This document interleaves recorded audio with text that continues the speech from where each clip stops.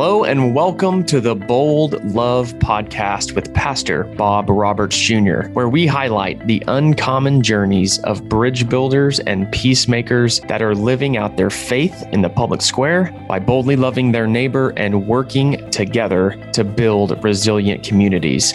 Our goal here on the Bold Love Podcast is to encourage you, the listener, to live out your faith boldly, to learn how to better love your neighbor, and how to relate to others despite your differences without compromising your faith. My name is Josh Tate, and here on the Bold Love Podcast, we are looking to have candid discussions of what it looks like to better love your neighbor. Pastor Bob Roberts hopes to model these civil conversations to show how to better relate to others and how building relationships with those different than you without compromising your faith is incredibly important. So this podcast, if you haven't listened before, it has a really wide variety of people that we have on, including Christians, including Muslims and Jews and people of other faiths and society and government leaders. We feel it's important and it's a very unique podcast that really dives into the lives of these bridge builders that are really making a difference in the world by modeling these discussions and modeling how to truly love your neighbor. And today is no different. Today, our guest is Zeenat Rahman, who is the director of the Inclusive America Project at the Aspen Institute. She is an expert on global youth issues and multi-faith and diversity engagement, and actually served as a special advisor to Secretaries Clinton and Kerry on global youth issues at the U.S. Department of State. Her experience spans national security and foreign policy and leadership development through work in government, private sector, and NGOs, effectively bridging the gap between policy and community solutions. So she is such a perfect fit for our discussions that we have here on the Bold Love Podcast. We get the chance to hit so many great topics that we get to touch on with Zeenat today. So I do want to go ahead and welcome on the host of the Bold Love Podcast, Pastor Bob Roberts Jr., and his conversation with Zeenat. Here you go. I am excited today to have a real, live, positive, enthusiastic person from the Aspen Institute with me on the Bold Love Podcast. This is going to be fun. And she happens to be Muslim. That's kind of cool. I mean, what is this? A Muslim woman working at a liberal think tank. Come on. You got a conservative Baptist preacher on the other end of this. We got to visit about some stuff. Let's do it. I want to thank you so much for being here. Thanks for taking time out. I want to ask you 2 or 3 questions before we get into the interview. Tell us a little bit about your background, your formative points of life. I'm just curious. I am born, raised, educated, proud Chicagoan. And so my parents immigrated here, my dad first, and then went back and married my mom in the mid 70s, came and settled on the north side of Chicago, right by the lake, in an apartment complex that had many other people like them. So they built a community in that apartment complex of, people who were striving to be in the middle class, basically, and taking their education, taking whatever they could have applied from where they came from, but really starting fresh here. So I'm a child of that experience and proudly went to Chicago Public Schools, did my undergrad at University of Illinois at Chicago, and then grad school later at University of Chicago. And then I got the itch for public service. And I always, being in Chicago, you don't quite know what that means. People talk about it, but it feels like something that's not accessible to somebody like me. And in the first Obama administration, there was a faith-based office. And Joshua Du Bois was the head of that faith-based office. And this president started talking about interfaith cooperation. And I happened to work at a Chicago organization called the Interfaith Youth Corps. And we thought, if this is not a moment. You worked with Ibu? I did work with Ibu, who's still one of my close friends. I didn't know that. Oh, yeah. I did not know this. Yeah. I'm learning all kind of stuff. And you worked with Josh Du Bois. Well, yes, I did. Ibu, when I started Interfaith Youth Corps, I'll tell you the story of how I even started there another time. But there was 13 employees, and we were in 2 rooms that were contiguous, and we'd all just be at our little desks. To when I left, there was 35 employees, and we were in this much more beautiful space. Now they have an even more beautiful space with 35 employees that had distinct job titles. And so I had just the honor of a lifetime, as you know, as you're building something, when you're building, an organization. And I got to play a hand in building Interfaith Youth Corps. And so when this President Obama started talking about interfaith cooperation and how important that was, we thought this is our moment to jump in. And so we became very involved with the White House Faith-Based Office and tried to bring the connections that we were making in the country, in the world. I did a lot of our international engagement to this, White House, and just help them build out what it meant to do interfaith cooperation. And one of the highlights of that was being able to do this thing with the Department of Ed, the White House, Interfaith Youth Corps around is called the President's Challenge on Interfaith Cooperation. And so it was coupling basically community service with interfaith cooperation. And religion is something government is a little allergic to. And so that was a really proud moment to be able to, get that approved. And it was a challenge that ran, I think maybe still runs for many years, but through the Department of Education. So I was bitten by DC, and then I made the move over, and then they recruited me in the faith-based office at USAID. And they said, one of my friends actually was heading it. He's a Jewish kid. And he said, well, wouldn't it be great if it was a Jew and a Muslim at the head of this office of international development? And I said, yes. So I went over there. I made the move to DC, spent several years there, went over to the State Department, and then actually felt a calling after the last several years of wanting to be back home and be close to my parents. So I'm actually back in Chicago, even though I continue to work at Aspen. Okay. What do you mean by calling? What is that about? You said you felt a calling. Yeah, I am part of the sandwich generation where I'm in my 40s. I have a young kid and I have aging parents. And I just feel the urgency of wanting to make sure those two generations of people spend as much time as they can together, and that I'm in it somewhere and get to spend time with them as well. That's and so good. Just wanting to be close to family, That's knowing cool. that, time is short. Time is short. Tell us a little bit about the Aspen Institute. What does it do? What's it about? A lot of people know, a lot of people don't know. Yeah. The Aspen Institute is a think and do tank is what we call ourselves. And the mission of the Aspen Institute is to build a just and inclusive society. So kind of the biggest thing you can imagine, right? Like that's big talk. And the way that it does it is by, doing leadership development. So we have a lot of leadership and fellowship programs. We have a beautiful campus in Aspen where we bring people together to get to know themselves better and their own leadership journey. And where I sit is in policy programs. So I had a policy program called the Inclusive America Project, and it looks at the intersection of religion and society. But I have colleagues who focus on food and society and sports and society and ocean and environment. I mean, the Aspen Institute does many, many, many, many different things. And it's under this, big idea that we're all pushing for this justice and equity in a more equitable world. So would there be 10 projects like yours or dozens of projects like yours? There's probably a couple dozen policy programs, but ours is the one that uniquely focuses on the intersection of faith and society, religion and society. How did you wind up working on that one? It's my background, I've done this work for now 15, almost 20 years of basically working in civil society, looking at how you equip young people, faith-based actors, to be stronger. They're already agents of change, to be stronger agents of change, and to connect them to the places of power, policy, influence, money, to do their work better.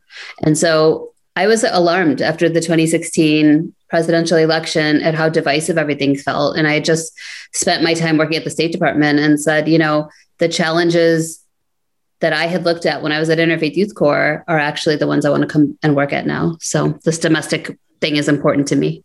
So what is the Inclusive America Project? You head that up. What is it?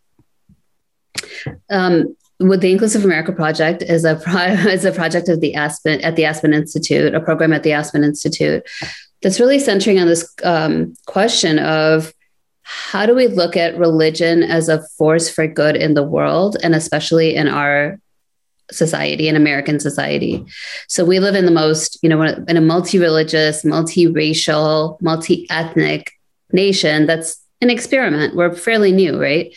And so what does it look like to all live together? And we really center this idea of pluralism in our definition of what the Inclusive America Project is, which is that we're not all meant to come from the same community, right? Like that the challenge and the opportunity for us in this country is how do we live together, but still maintain our differences? And we just think that, religion has gotten a bad name. I think that folks think religion and the public square or religion and society, and they cringe because of the headlines. But the real work that's happening in, Bob, like you're doing in communities across this country, it's that religious organizations and faith-inspired people are the backbone of what holds communities together. I don't think, Zeenat, people probably realize how diverse America is. I mean, if you travel to Africa, there really is. There's diversity, but there's a lot of homogeneity. And other parts of the world, whether it's the Middle East or parts of Asia. But when you come to the States, from religion to race to background, how diverse is America compared to other countries from your experience and background? Yeah, I would say we're one of the most, if not most. I was wondering if we wouldn't be the most diverse country under one tent. I think that I used to do a lot of travel to Western Europe to meet with minority Muslim community leaders, young leaders. And I was always struck at how homogenous European countries were, and that their challenge is, how do you deal with the intersection of this?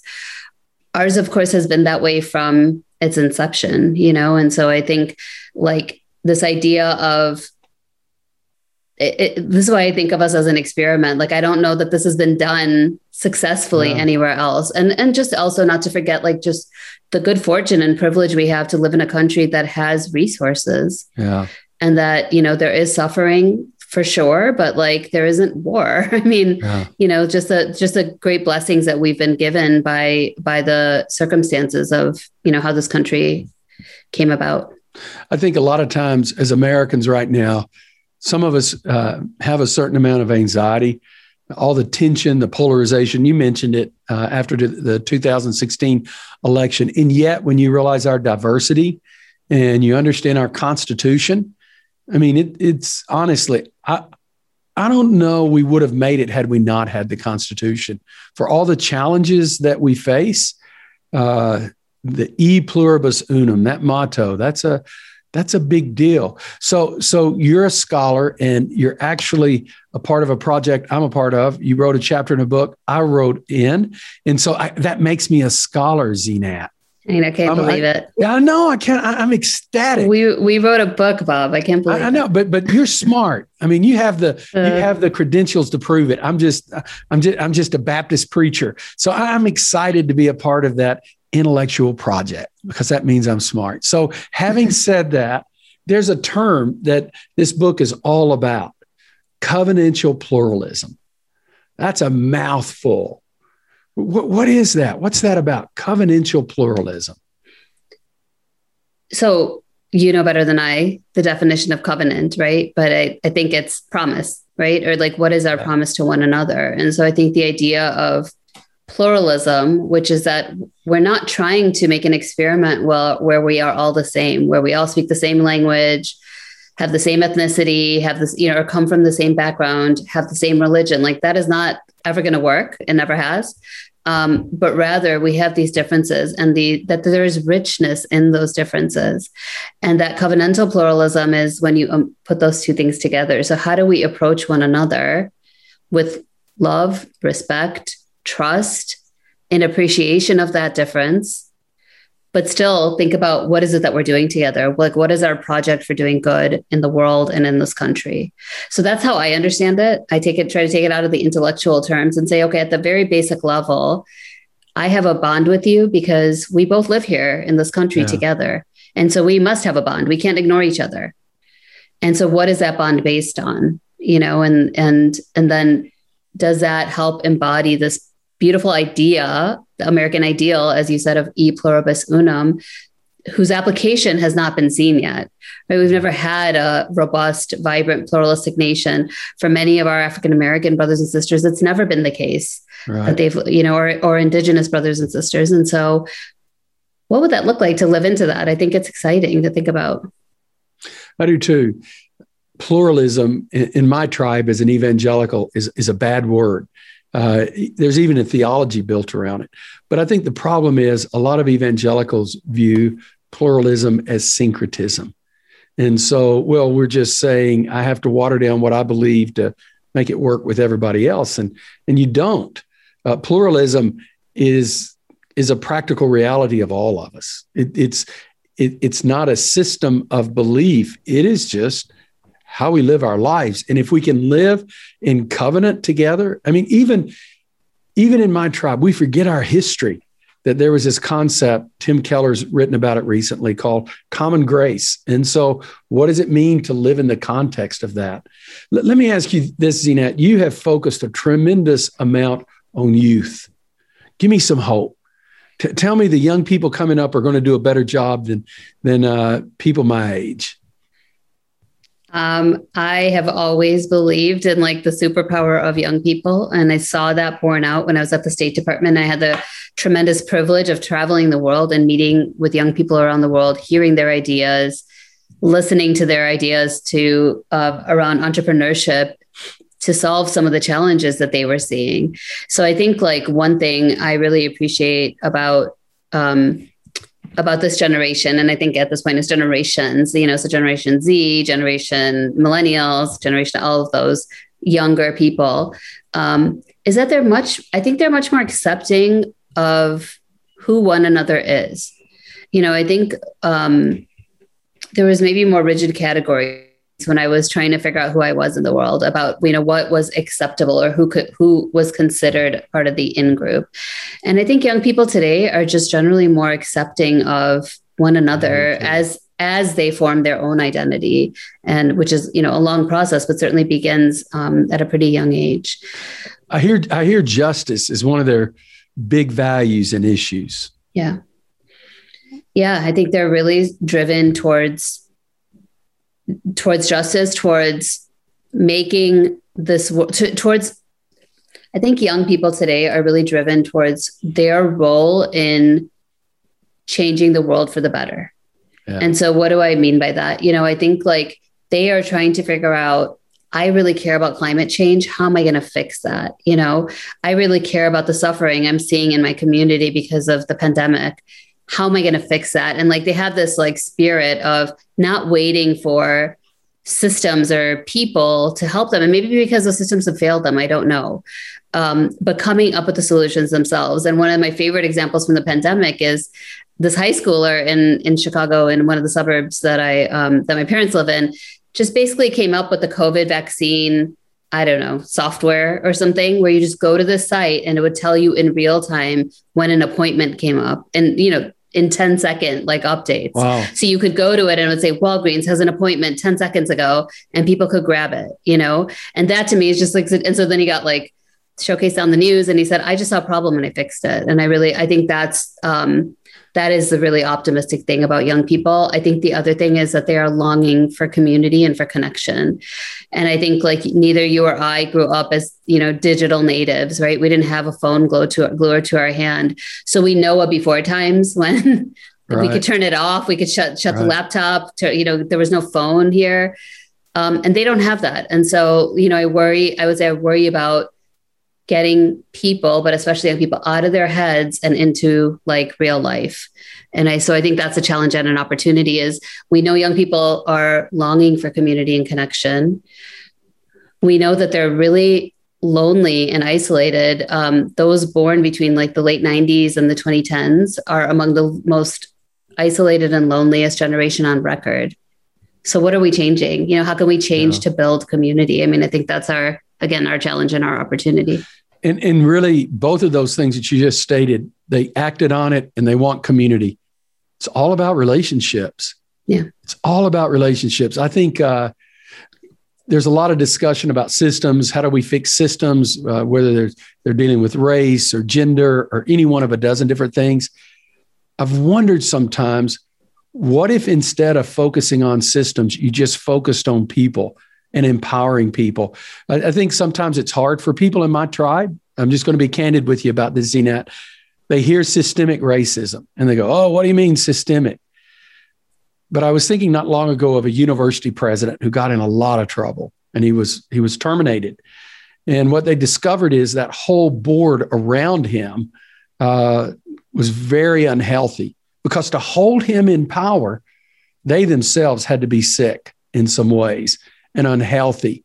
And I think sometimes it's not always the systemic power as much as it is the people and their own brokenness. And if we can find people and place them in the systems, and the people become more important with the systems, I think we can change them. Push back. Am I right? Am I wrong? Or what you just said made me think of, oftentimes in government, we say people is policy. And what that means is that, if you have, let's say, a diverse workforce so if you have a table and somebody's trying to decide, what is our policy with X country, and you have folks around that table that have real life experience in that country, or what the, background, ethnic or racial or cultural backgrounds of those people, that's going to look different than if you just had, a bunch of people who read about this place in a book. Yeah. And so I do think that, and I used to say this to young people all the time when they would, rail against like big institutions. It's like, well, you forget that it's people who work in those institutions, and it's, and so they're not just these like gray blobs. I mean, these are informed and powered by people who are coming, and, as neutral as they may seem, they're coming at it from their life experience, like we do with everything in our life. And so I'm agreeing with you on this one. I'm viewed as an expert on Muslims. So evangelicals view me, boy, Bob knows about Muslims, and I'm not. I mean, I have to fight to read books like everybody else. I'm super busy. The thing is, I'm just friends with a lot of Muslims. That's it. I'm just friends. You'll be coming to our church with Dr. Alalisa. We were waiting to speak, and we were actually sitting in a room right beside the speaking room. But I didn't understand. This is bad, Zeanette. This is like 5 years ago. I didn't know what the Muslim World League was. I'd heard of it. He was all excited. He was the president. He was telling me all about it. I didn't know who he was. He didn't know who I was. We just started talking and laughing and having fun. And it's exciting when you get to know people as real. One of my good friends. Okay, don't get upset with me. You may or may not like this guy, but I love him. Prince Turki Al Faisal. And I remember I met him 15 years ago, and they put me beside him at this conference room. I'd never been around anyone like that. I mean, I'm from East Texas, and it had HRH, Turki Al Faisal. And I asked him, I said, I didn't know who he was, where he's from. I said, now, what does HRH stand for? You did not. Yeah, I did. I didn't know what that meant. And he looked at me and he said, His Royal Highness. I said, you're teasing me. And he wasn't. But to this day, I mean, we talk to one another when we're in DC together. We'll go eat. I think we can do so much if we just humanize one another and don't look at that person like they're liberal or they're conservative or they're this or that. Just see them as a human being. I think that's a big deal. How do you see, Zeanette, this play out in other countries? I mean, what you're saying about Gen Y and so forth, how does that translate? I think the trends around kind of youth opportunity or youth entrepreneurialism, young people creating solutions to problems that they see in their local communities, like that's like hypercharged when I go to places, like the West Bank, or as you mentioned, Nairobi, or I'm trying to think of other places I've gone, Kampala, and like young people are really creating a lot with very little resources. Frankly, even at the, this is in 2014, but like around in the refugee camps, the Syrian refugee camps in Turkey, where I would see like young people who had to leave college and school, but then teaching the younger kids that were there. And so I think you see a lot of entrepreneurialism and energy with when people have very little resources. I think the interesting thing about, youth identity is that like there's certain trends that young people are facing together, and so do these American trends, does it translate over there? I think they're global trends. And what I mean is like, just this rapid rise of technology, globalization. I think a uniform thread that I would see and hear from young people stateside and abroad is just uncertainty about what their futures held for them economically. I mean, I think, I'm a child of immigrants, so my dad was very much like, you're going to become a doctor. And I think was very disappointed when I didn't do that. But where was your dad an immigrant from? From India, from West Bengal. Oh, wow. I love India. And so, his thing was, okay, how do we get our kids into the system, into like that ladder, that upward trajectory? And for him, it was, medical profession. As you can imagine, a lot of South Asian parents had that same advice. But I think young people today, like there isn't necessarily that certainty around what they're going to do for a vocation. So they are going to have 7 to 8 jobs over the course of their career, and many in industries which haven't even been created yet or invented yet. And so, I think giving people the skills to weather that is, or like not giving people, but like, thinking about what skills people need to go through massive shifts and changes, I think is a universal theme, which applies here, which applies, to countries abroad. I'm excited that you've agreed to come and be one of the keynotes at our Global Faith Forum. And our key guest for that whole event is Dr. Alalisa. And so we'll have everyone from you to Hamza Yusuf and Christians like Christine Caine and David Beasley, who just won the Nobel Peace Prize along with the World Food Program. I mean, it's me and Majid and David. I mean, it's going to be an exciting time. I'm looking forward to it. Why did you agree to do that? Why do you think it's important? I just, what struck me about you before, you were talking about how you just strike up conversations with people, and that relationship building is really important. I think that's giving yourself too little credit, because I think where we all need to kind of look inside ourselves is the reasons and the ways why we want to engage the other, and I just find you, Bob, to be like just a naturally curious person who wants to listen and learn from other people. And I think, please tell my wife that. Would you say it again? Do you want to, what was that L word? No. I didn't say that in family relationships. Say it again. I want my wife to hear this on this podcast. Look, but you have to have this, I think, innate curiosity and a desire to listen to other people because you want to learn something, not just because you're waiting to hear what they have to say. And so I think those are traits and characteristics that make whatever thing you're producing, and I have a lot of respect for Imam Majid, an easy yes, because I think I know that it will be an opportunity to talk about things that are important in people's hearts.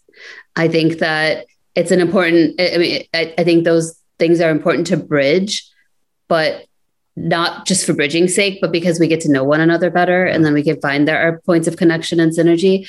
And, I think even people like us, this is our full-time job, right? Figuring out how do we meet the other? How do we bridge divides?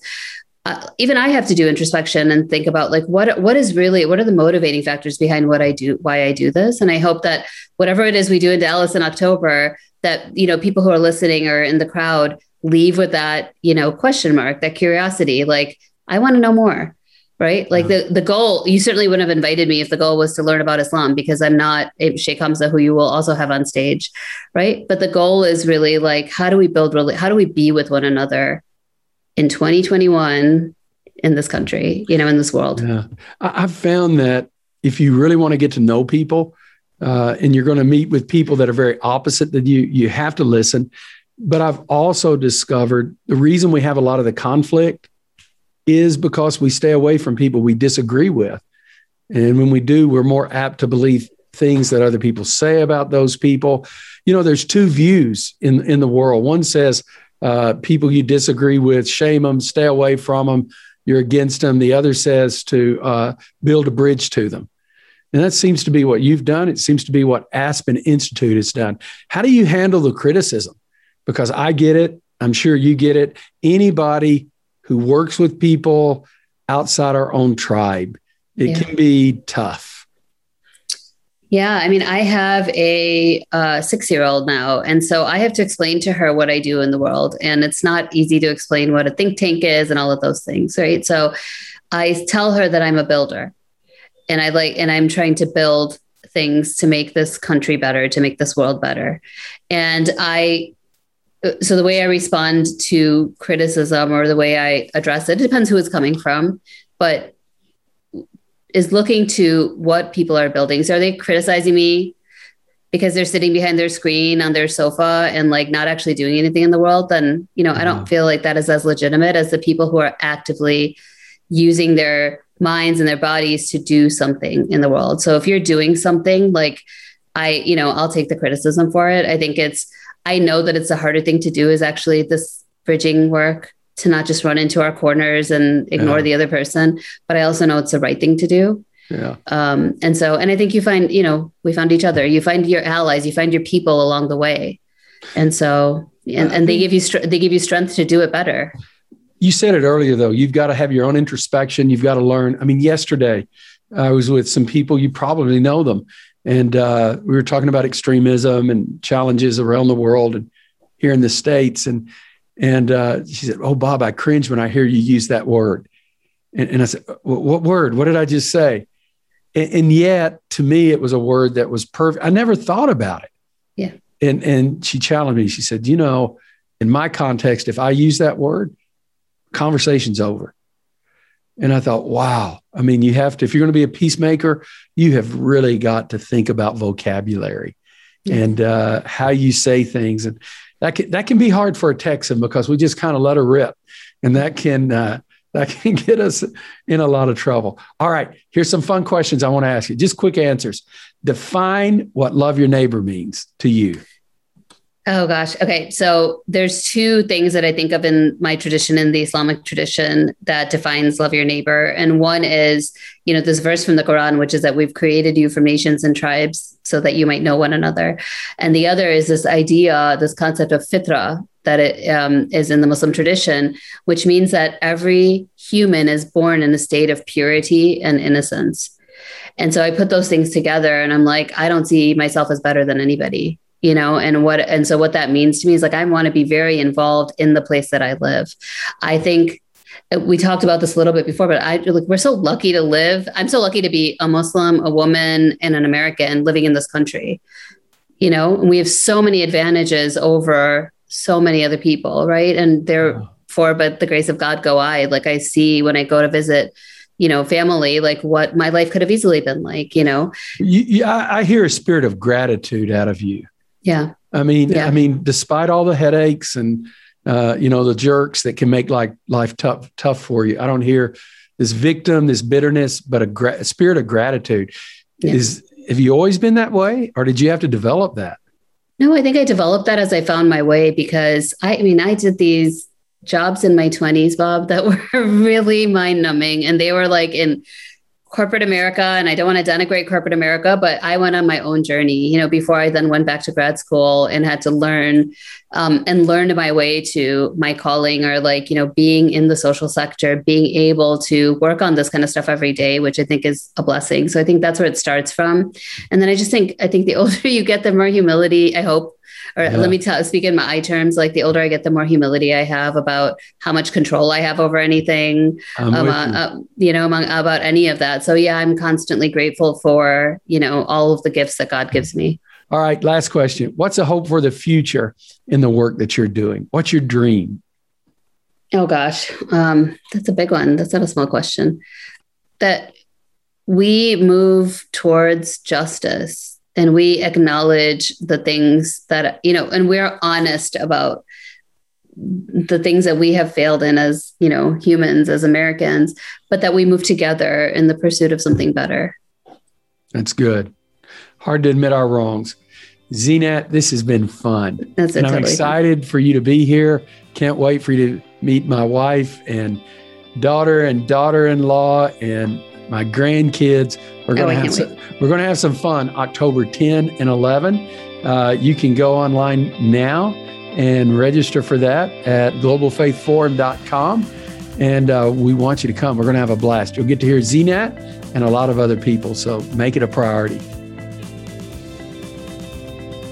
Thank you so much for joining us on this episode of the Bold Love Podcast. During this episode, you heard that ZNAT will be joining Pastor Bob at a historic event that's going on in October of 2021 called the Global Faith Forum. It will be one of the very first national gatherings between Christians and Muslims and other faith leaders, and we will gather and discuss bridging the gap in our communities, as the fear between faiths shouldn't be something that causes us to destroy one another in the world in which we live, but to understand one another so we can move forward, building flourishing communities together. The speaker lists are incredible and will include Dr. Muhammad Alisa, Christine Kane, David Beasley from the World Food Program, Ambassador Sam Brownback, and Ambassador David Saperstein, along with many other faith leaders to come together for this historic gathering in Dallas, Texas in October. And guess what? You are invited to come. Space is incredibly limited and filling up. So go ahead and reserve your spot now at globalfaithforum.com. That's globalfaithforum.com, and do so today. And also, for full show notes and links to the details of this episode, you can go to bobrobertsjr.com and find links and show notes there. We appreciate you so much for joining us. And remember, at the Bold Love Podcast, we want to encourage you, the listener, to live out your faith boldly, learn how to better love your neighbor,